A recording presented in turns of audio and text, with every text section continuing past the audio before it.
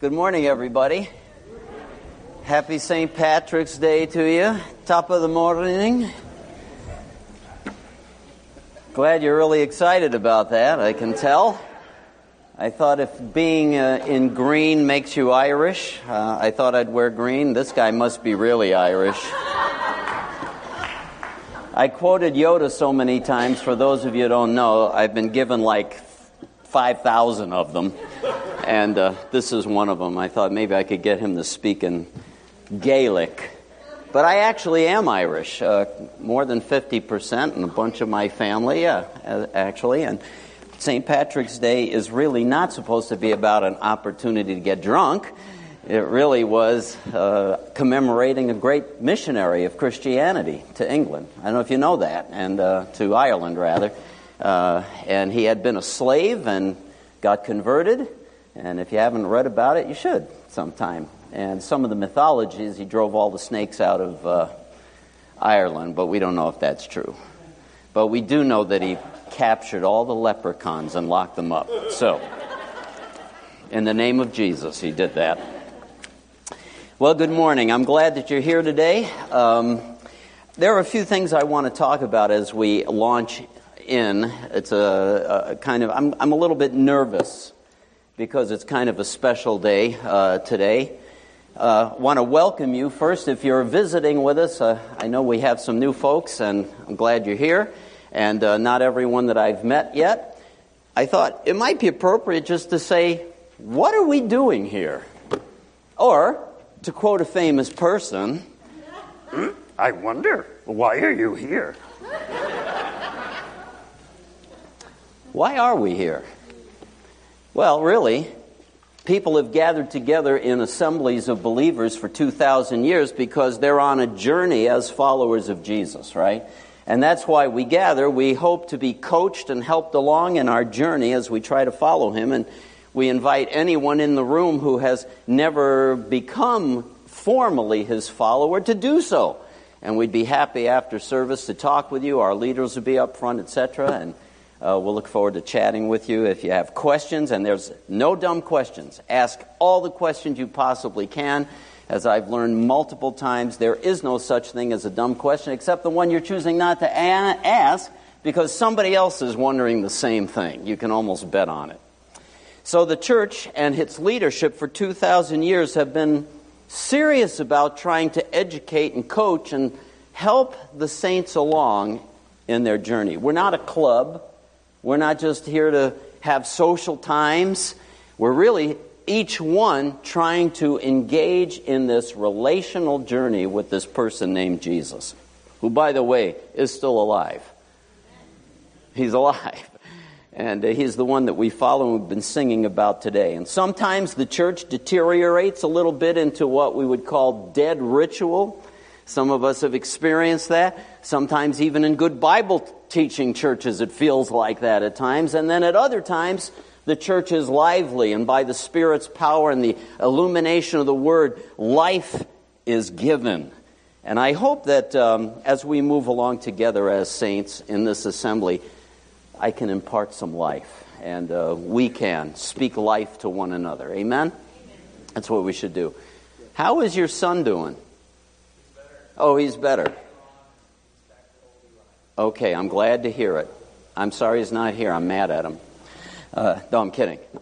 So Eli was very ill, right? Didn't know what was going on. Well, what's that? Oh, that's ill. Yeah. And for those of you who don't know, Gerald, need to pray for him. Gerald Schoonmaker, right? And I'm going to pray right now. And there was somebody else. Oh, my secretary, Jody. She had surgery this last week. How could I forget? Yes, ma'am. Your dad as well, Mr. Zwart. Yes. What's that? Okay. Can we pray together as saints? Let's do that. Our lives are in your hands, Lord. And we thank you that we have, through faith in our Master Jesus, connected with the author of life. And you're the one who is sovereign. You're good.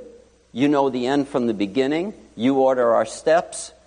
Those of us who have been blessed with grace have learned how to trust you in the midst of all this kind of thing. And we have brothers and sisters, I know, and there's others that we haven't mentioned, but we pray for these specifically, for your healing, for your help. For Gerald, Lord, thank you that he's done a little bit better today, and we're asking for you to continue that progress. We are believers that your hand of authority, the goodness that you've given us in medicine, we're grateful, but we acknowledge that we need more than that. And whether people give you thanks or not, the fact is that when you allow that healing work to happen, those natural processes that you have given us in this physical universe, even that is a gift from you. And so grant, Lord, that those processes would work. And then for our saint brothers and sisters, we pray, God, for that extra working of the Spirit, that same power that raised Jesus from the dead. You said that that can quicken our mortal bodies. And we ask for the quickening of our friends' mortal bodies.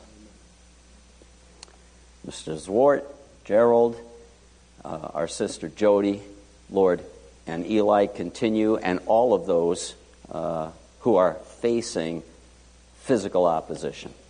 We pray for help. We thank you that we can come to you. And Lord, this conversation with you right now, this prayer, is another reminder that we are in the body together as fellow journeyers. Those who are trying to learn how to live it out in spite of the physical oppositions, the emotional, the cultural, whatever it might be that can push back against us. Jesus, you're more powerful and you are victorious. We need a little of that dribbling down into our souls. Would you help us today? Help us to hear from you. Guide us by your Spirit. Enable your servant who has limitations to have those limitations out of the way. As the old saints used to pray, hide me behind your cross. Holy Spirit, speak to your people, lift us up, and let us see Jesus. Boy, do I need to see you regularly. It's in your great name that we pray today. And all of God's people said, amen and amen. Well, past generations, as they studied the Word of God and gathered together in church services like this, it was the habit, at least especially since the time of the Reformation, but even the Catholic divines way back, would bother themselves with exegeting Scripture. Has anybody ever heard that word, exegesis? Well, you're going to hear it today, okay, because she said she hadn't heard of it. So exegesis means to unpack what is found in the Scripture.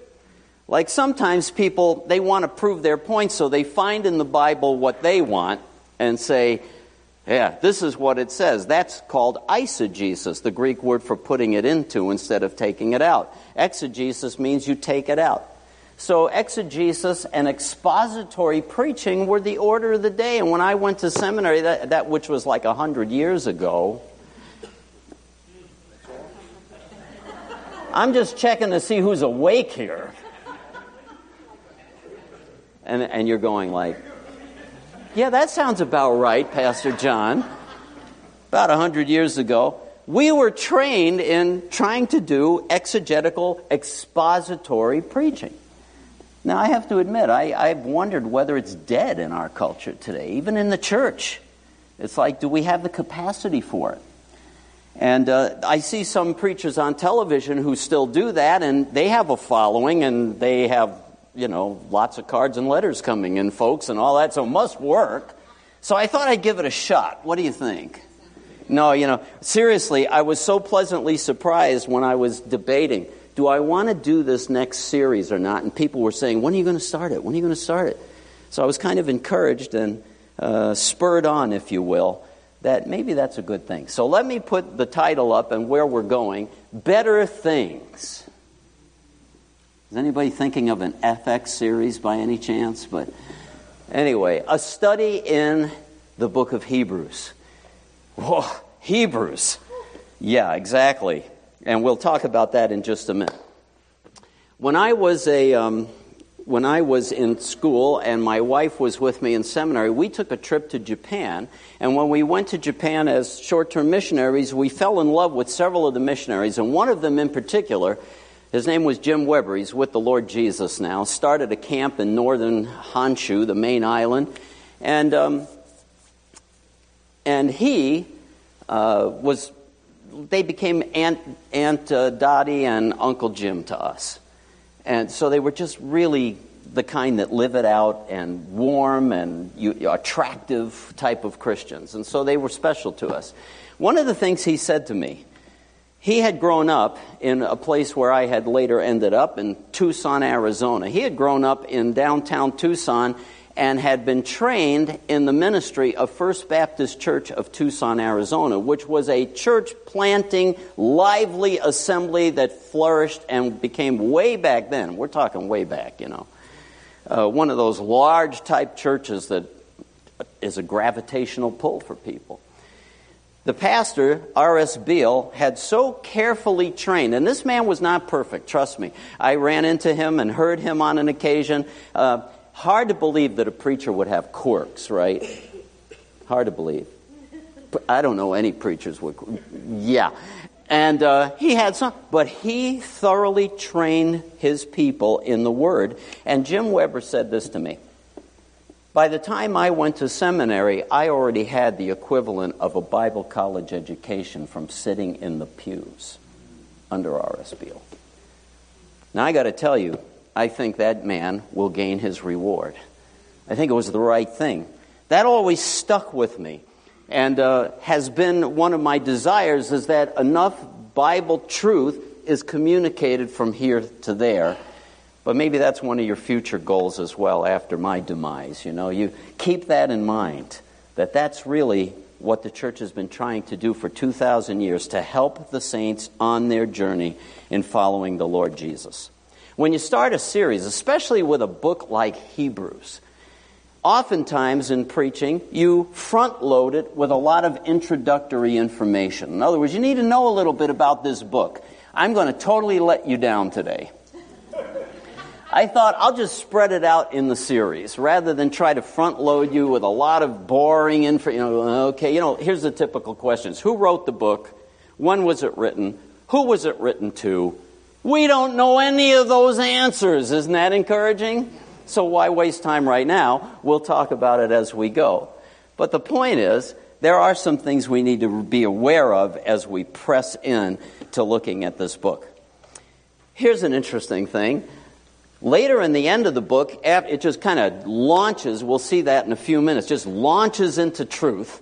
And then at the end, it says the catalog of the book, what is he calling it? The author is saying this is an exhortation. Listen to these words. I'm not going to put it on the screen. I urge you, brethren, bear with this word of exhortation, for I have written you briefly. Briefly. 13 chapters briefly, which I thought was extremely funny since it's like the third longest epistle in the New Testament. Romans is huge, 1 Corinthians is huge. This one tithes in terms of chapters with 2 Corinthians. 1 Corinthians is longer, 2 Corinthians, and I don't even know in exact verses which one's the longest, but it's huge. Now the reason I'm saying that is just to give you a warning. I taught on Ephesians in one of my previous ministries. I've told you about this. It took me over 2 years to preach through 6 chapters.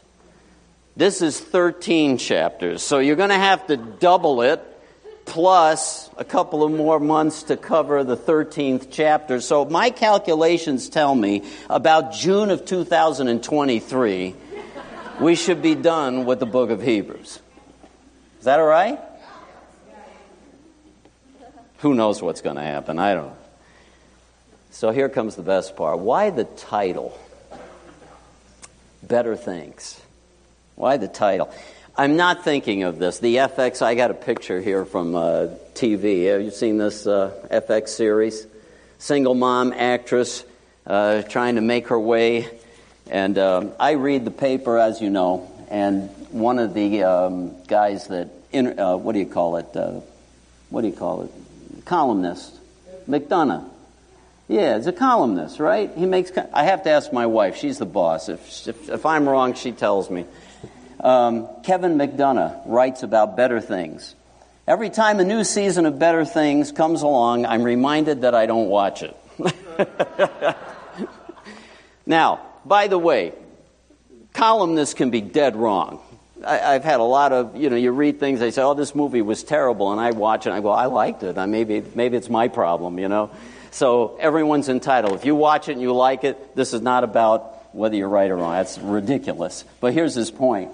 It's been praised for an unflinching glance at single motherhood and the trials of an older woman trying to find work and respect in an industry, entertainment, unnaturally, even indecently besotted with youth. In other words, she's already out to pasture, if you will. She's not a big star, but a minor player in a town dominated by celebrity pecking order.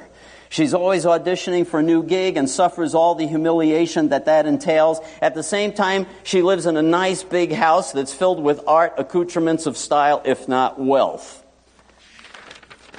So if it's about single motherhood, this is not very realistic already, if you know what I mean. She is, as they say, comfortable, so I find it a tad heavy-handed in the self-pity department when the Season 3 opener concludes by comparing the burden of her existence with the exhausted lives of the characters in A Raisin in the Sun. It's just straight up. A mother of teens and tweens, Sam seems to rival them in the self-absorption department. The first 5 minutes of the season opener consist of Sam staring at the mirror. You can like it. It's okay. That's just his opinion. But what stuck out to me was the staring in that's the one video clip I did see. Staring in the mirror, trying on the clothes. You know what happens when we get older. They just don't fit. And all of that going on. Staring, looking at it. She is like everybody else ultimately. We're all hoping for a better gig, a better job, something better, right? Hoping for a newer opportunity, a newer employment, a more satisfying relationship, a winning lottery ticket, something, right? We're all hoping for what? Better things. The difference for us is that rather being self-absorbed and staring in the mirror, which gets pretty hopeless, by the way, you start getting a lot of wrinkles and stuff, that you really don't want to do that, is to rather than be self-focused, is to be in another direction. Instead of staring at myself, looking at something that's better, that is more helpful, that is more exalted than what I'm experiencing. Self-indulgence versus Jesus indulgence, if you will. That's my explanation, because I believe the entire book of Hebrews is shoving Christians toward looking at Him rather than the circumstances, rather than ourselves. And I want to tell you from personal experience, it really does work. It really does. And usually I'm in trouble when I'm not looking in the right direction. So, all that just to point to the fact that we're not going to find the help in ourselves. By the way, the video, the screen that we have, can we go to the next one? That one. Better Things. If you can read the bottom, I don't know if you can, this is the theme. Now he has obtained, this is chapter 8, he has obtained a more excellent ministry by as much as he is also the mediator of a better covenant and has been enacted on better promises. The word better comes out so many times. By the way, can I just point out, that's the Ark of the Covenant. Indiana Jones did not invent that. I just want you to know. That didn't start with Indiana Jones, Raiders of the Lost Ark, as cool a movie as it was. Isn't it fun how people react differently? You know, people saw, I had brothers and sisters in my church who saw the first Indiana Jones. They find the Ark of the Covenant. They go, oh, terrible movie. That was blasphemous. I said, I thought it was awesome. See why I don't agree with McDonough every time? You know, I thought it was awesome. Why did I think it was awesome? Indirectly, as Hollywood would do it, they get it wrong, of course, you know. See, people, we tend to think, oh, it's not biblical. No, of course it's not. It's coming from Hollywood. What do you expect? What I loved about it, though, is the bad guys get it. And they get it because they look into the Holy of Holies, which no human being has the right to do. Wow, boom, poof, they all get blown away. Coolest section of film ever. Can't show it to the kids, you know what I mean? But it was great. Just love it. Now he has obtained a more, God invented this, this came from God. It was the representation of the place, the mercy seat under those wings of the cherubim, where God would literally speak to Moses, speak to the high priest. I don't know about you, if you believe what I'm saying, I have goosebumps. Literally, right now, I do. Just thinking about that. Can you imagine being in the Holy of Holies and the dark and the smell the incense and all of a sudden right, I don't have my laser, right under you hear, Moses. It's got to sound like James Earl Jones, right? It's got to sound. But literally, can you imagine? It's too bad God can't do any of that anymore.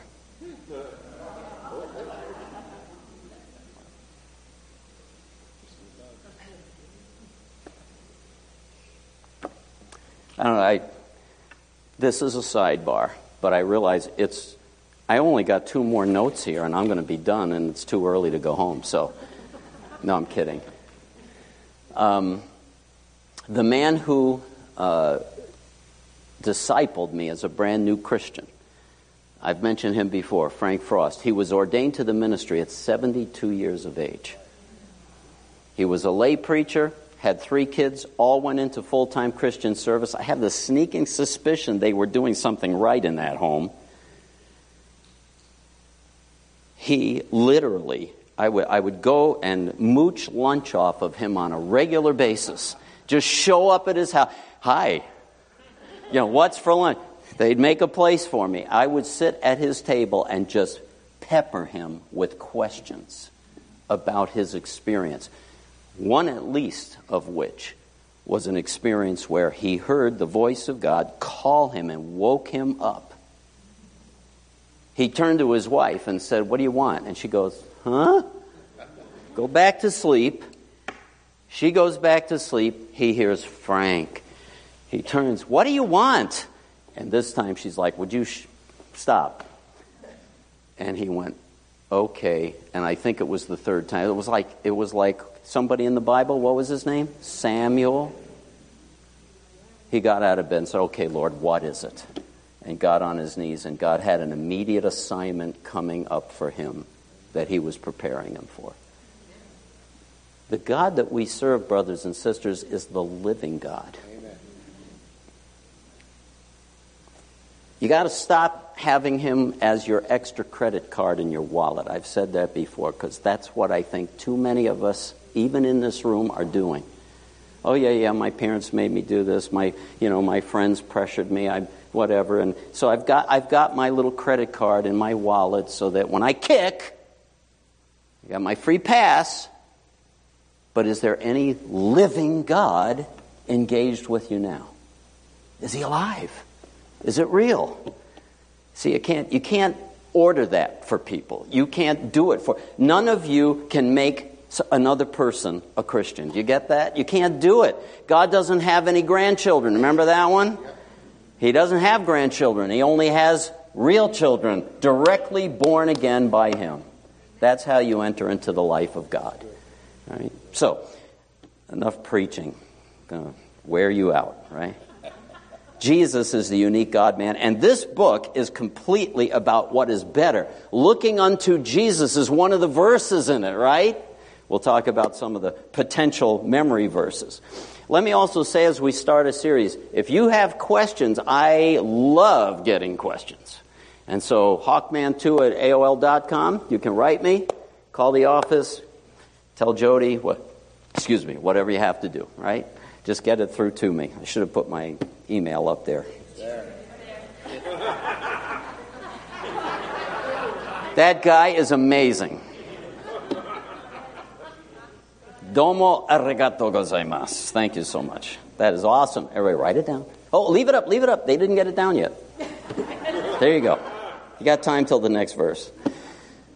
Jesus, the only unique God-man, he is better. And what he is and what he brings to the table is better than what we can scrounge up around here. Okay? Definitely better.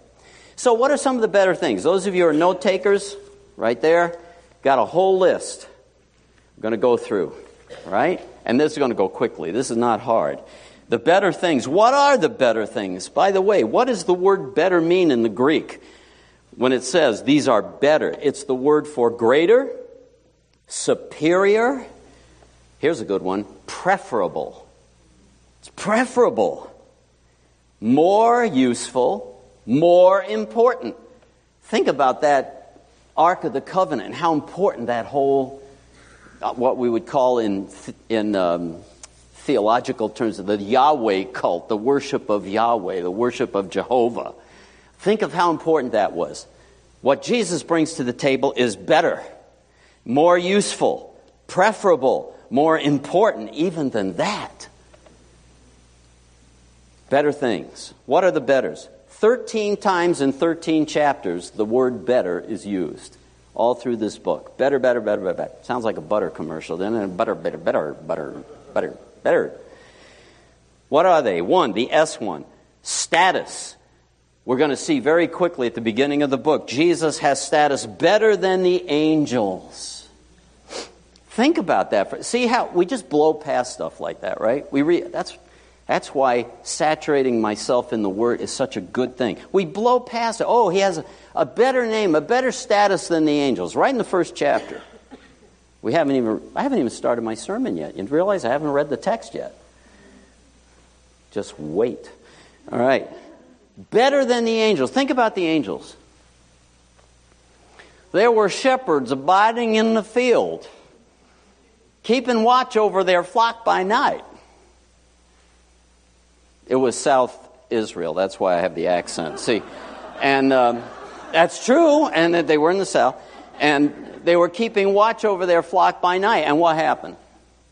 And the angel of the Lord, and they were sore afraid. Not just afraid, they were sore afraid. You got it? Sore afraid means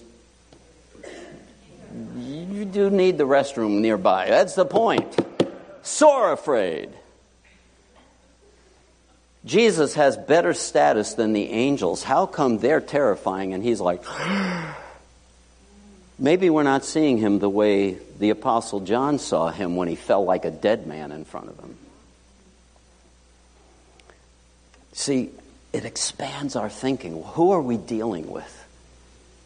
And that terrifying, if you will, image is balanced by the fact that he extends his hand of friendship to us. It blows our minds if we get it. Second one, covenant. 2 times it's a better covenant in the Scripture. Covenant.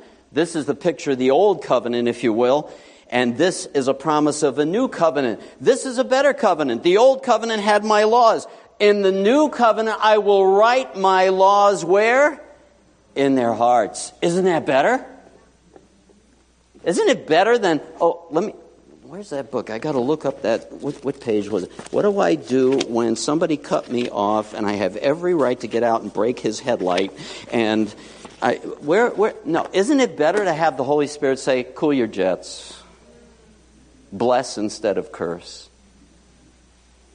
I'm not going to talk about that too much. I might get convicted. Anyway, promises, the blessing of the law, which is a blessing. It was the mark of their covenant relationship with God. Or is it better to walk by faith like Abraham? Yes, it's better. Sacrifices, a better sacrifice 2 times. One as sacrifice single, one as sacrifices plural. A better sacrifice. Jesus fulfills all the Old Testament sacrifices. He's the final sacrifice, right? Amen. No more. That theme comes out throughout the book of Hebrews. Final. Done. Finished. Over. Better blood. Jesus' shedding of blood. Better than the blood of righteous Abel. Abel was the first martyr, right? In a way. He was accepted by God. His brother hates him for it, kills him, sheds his blood. I hate to fill you in, Jesus is more righteous than Abel. As amazing as his righteousness was, it pales in comparison with that of Jesus. Better blood. A better country. We're bound for the promised land. Right? It's not across the ocean in the Middle East. That was the promised land, but there's a better, different country, a different promised land for we who believed him. A different possession. Better inheritance. That's the next one. Everybody got anybody filling in? Did I lose anybody? All right, we're up to SCPSBC, possession. Possession. You know, one of the things that the author of Hebrews is writing to is a bunch of people who, because of their belief in Jesus, were being persecuted. I think it's coming here, to be blunt. I do. But not politics. I'm talking about opposition. But they were losing their possessions. People were ripping them off or destroying their automobiles. I know it was they didn't have automobiles, but that's the idea. Somebody set your automobile on fire, you know. Such a statement. You have better possessions. That's the theme of the book. You have better. You have better. There's something better than this. I always think of that great hymn. It's a missionary hymn. Give of thy sons to spread the message glorious. Publish glad tidings. Anybody remember that? Been around? It's in that book right there, I think. Publish glad tidings, tidings of peace, tidings of Jesus, redemption and release. It says in one of the verses, give of your sons to bear the message glorious, give of your wealth to speed them on their way. Lift up your hearts for them in prayer victorious. Boy, that's old missionary talk, isn't it? And all thou spendest, Jesus will repay. Do you believe that? Yeah. I don't think anything's wasted if I'm serving him. I basically, when I met Jesus as that crazy hippie freak drug user that I was, and the lights came on, I started investing in what he said I was supposed to invest in. I've never looked back and worried about how padded the account is. I believe when I get there, I'll find out and I'll be happy. Whether it's a lot or a little, I'll be happy because I'll be in a better possession, in a better homeland, etc., etc., etc. And all that I've spent, Jesus will repay. Publish glad tidings. A better resurrection. What? Wow. That's in there, you know. We're going to see it. A better resurrection. How do you get a better resurrection? That's what it says. What does that mean? I'm going to leave you hanging on that one. Okay. Expectations. In other words, there are better expectations of us, the Scripture says. At one point, the writer says, I'm preaching to you a little bit here, but we have better expectations of you. Isn't that true when a person really knows Christ? I've said that before. When I know the Spirit of God has worked in a person, I have better expectations. They get off track. They get cranky. They get rebellious. They get themselves in a little trouble. No, I know that the grace of God has worked in that person. I have better expectations. They're coming back. God's going to tackle them. He's going to thump them. Get their attention. Do one of these. Like parents, right? Listen to me. One of those. If they belong to Jesus, he's going to track them down. I have better expectations. And some of my charismatic brethren, as I've often said, I'm going to call it out of you. I'm calling you up. Rise up and give Jesus his due. Serve him. Expectations. That was E. F. Fulfillment. 11:40, chapter 11, verse 40.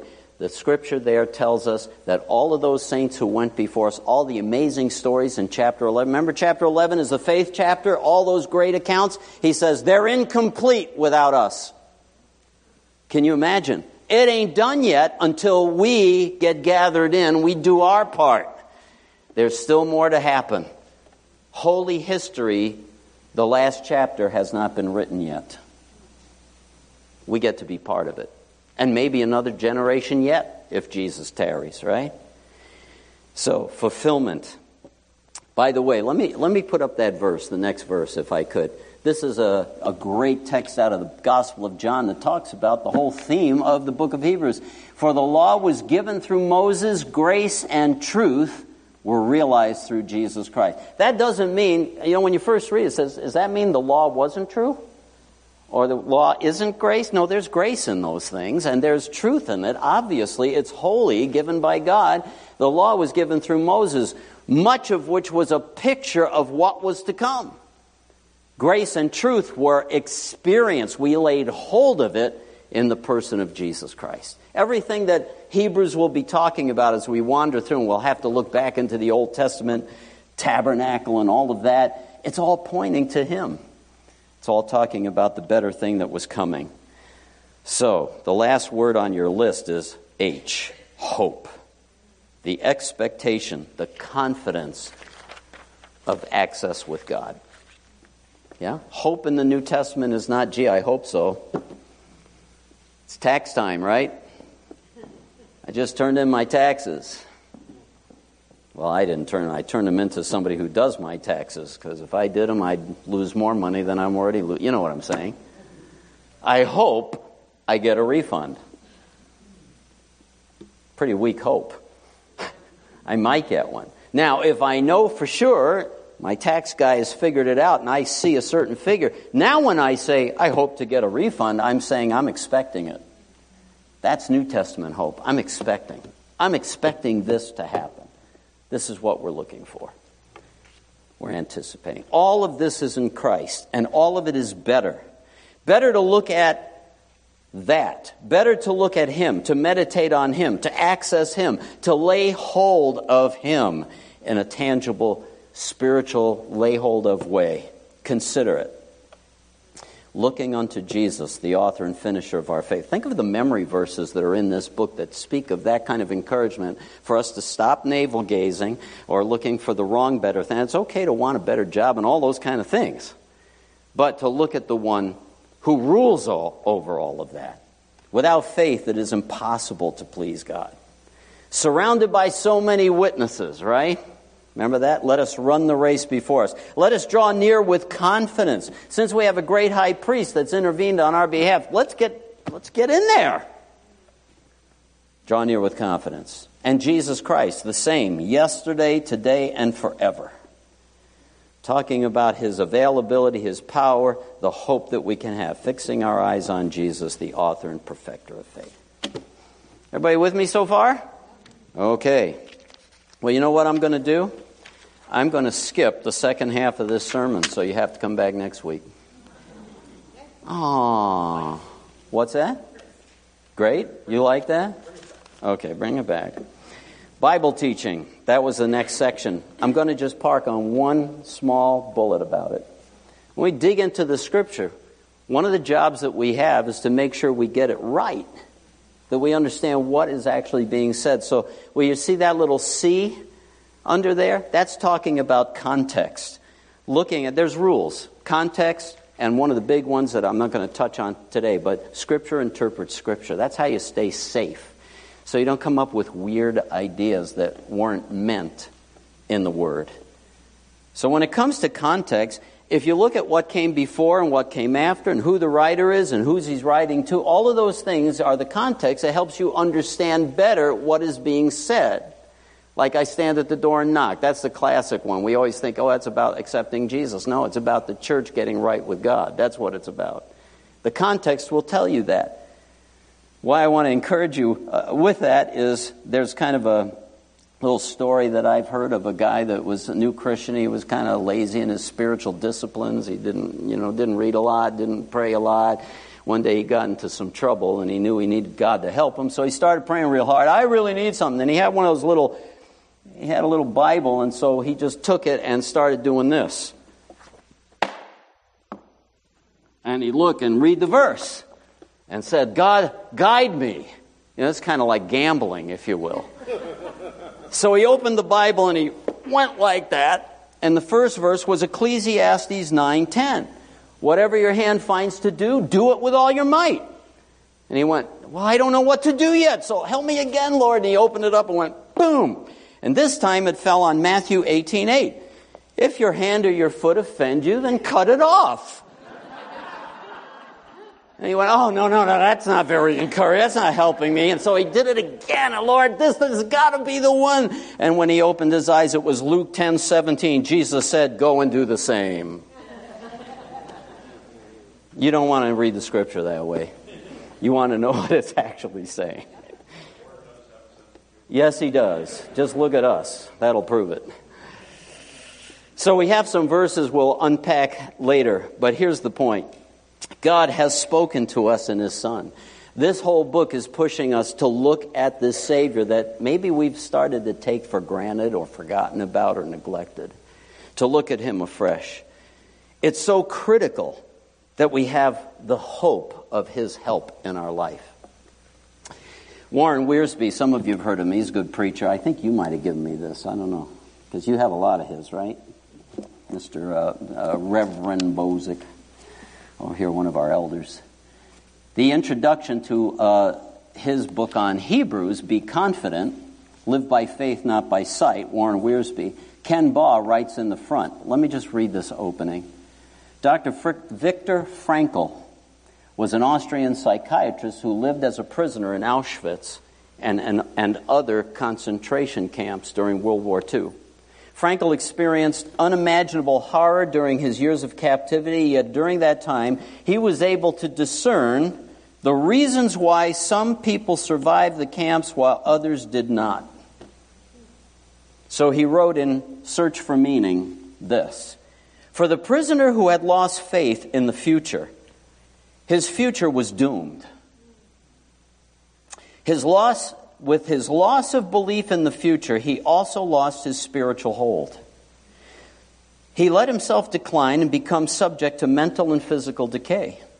The only chance people had of making it in the camps was their ability to focus on some future goal. It had nothing to do with who was the healthiest or the strongest, but who had someone waiting back home for them, or who had some vocational goal they dreamed of realizing one day. Isn't that interesting? Ken Baugh goes on and says, surprises me that hope helped people survive the concentration camps. One would think it would be something more tangible, like good health, food, warm clothing, and shelter. But as Frankl discovered, it was the power of hope. And that book of Hebrews is all about hope. There's a better tomorrow. There's a better Savior. There's a better future. There's a better sovereignty. There's something else yet. Don't give up yet. I remember I have a dark story from my own life, but I don't want to tell it right now. But I think of the times when it has been dark. It just looks like this is the end. We're not going to go any further. The first time I was unemployed in ministry. There's been several. Because God always put me on this wonderful holding pattern until the next thing opened up. And I was like, I just love the way you do this, Lord. It's so warm and fuzzy. Not. The first time, we left our assembly. We fellowshiped with another assembly. My wife ended up expecting. We had no insurance. I had no income. I'm making a mortgage payment every month. We lived like that for 11 months. Don't ask me how we survived. I don't know. I know some of what happened, but it was without a doubt the finger of God intervening with better things. And I remember as we were in that darkness, an elder in the assembly of that church, one of the godliest brothers I remember, lay elder, serving the Lord, pulled us aside and said, just when it looks the worst, that's when you need to look up and see Jesus walking on the water coming toward you. And he proves it over and over. Jesus, Jesus, how I trust him. How I've proved him over and over. Jesus, Jesus, blessed Jesus, precious Jesus. Oh, for grace to trust him more. I was thinking as we were preparing these series about some of the great hymns. Great is thy faithfulness. Everybody knows that, right? Great is thy faithfulness, O God my Father. There is no shadow of turning with you. You change not. Your compassions, they fail not. As thou hast been, thou forever will be. Has he proven that to you? Have you let him? Have you tried him? Test me and see if I'm not who I claim to be. But I'd like you to sing with me the last song, the last verse of Great is thy faithfulness, because it speaks to this very truth. Right? Pardon for sin. Ready? Pardon for sin and a peace that endureth, thine own dear presence to cheer and to guide, strength for today and bright hope for tomorrow. Blessings all mine with 10,000 besides. Sing it out. Great is thy faithfulness. Great is thy faithfulness. Morning by morning new mercies I see. All I have needed thy hand hath provided. Great is thy faithfulness, Lord, unto me. All of God's people said, Lord, if it isn't true, or if we're in one of those phases where we're not feeling it, breakthrough. At least give us the grace to lift our eyes and see how far out on the water you are. In the name of Jesus, Lord, I pray for you to build up the faith of your most holy saints. Let them see you, Jesus, as you are, perhaps more fully than they ever have. For those who are sitting saying, what are these people talking about? We would love to see that person respond to who you are. Lord, woo them. Speak into their lives that they need a relationship, not a religion. They need a relationship with you that is alive, that works, so that they can also sing, great is your faithfulness. Lord, help us today, we pray. We commend ourselves to your grace in the great name of Jesus, and all of God's people said, amen and amen.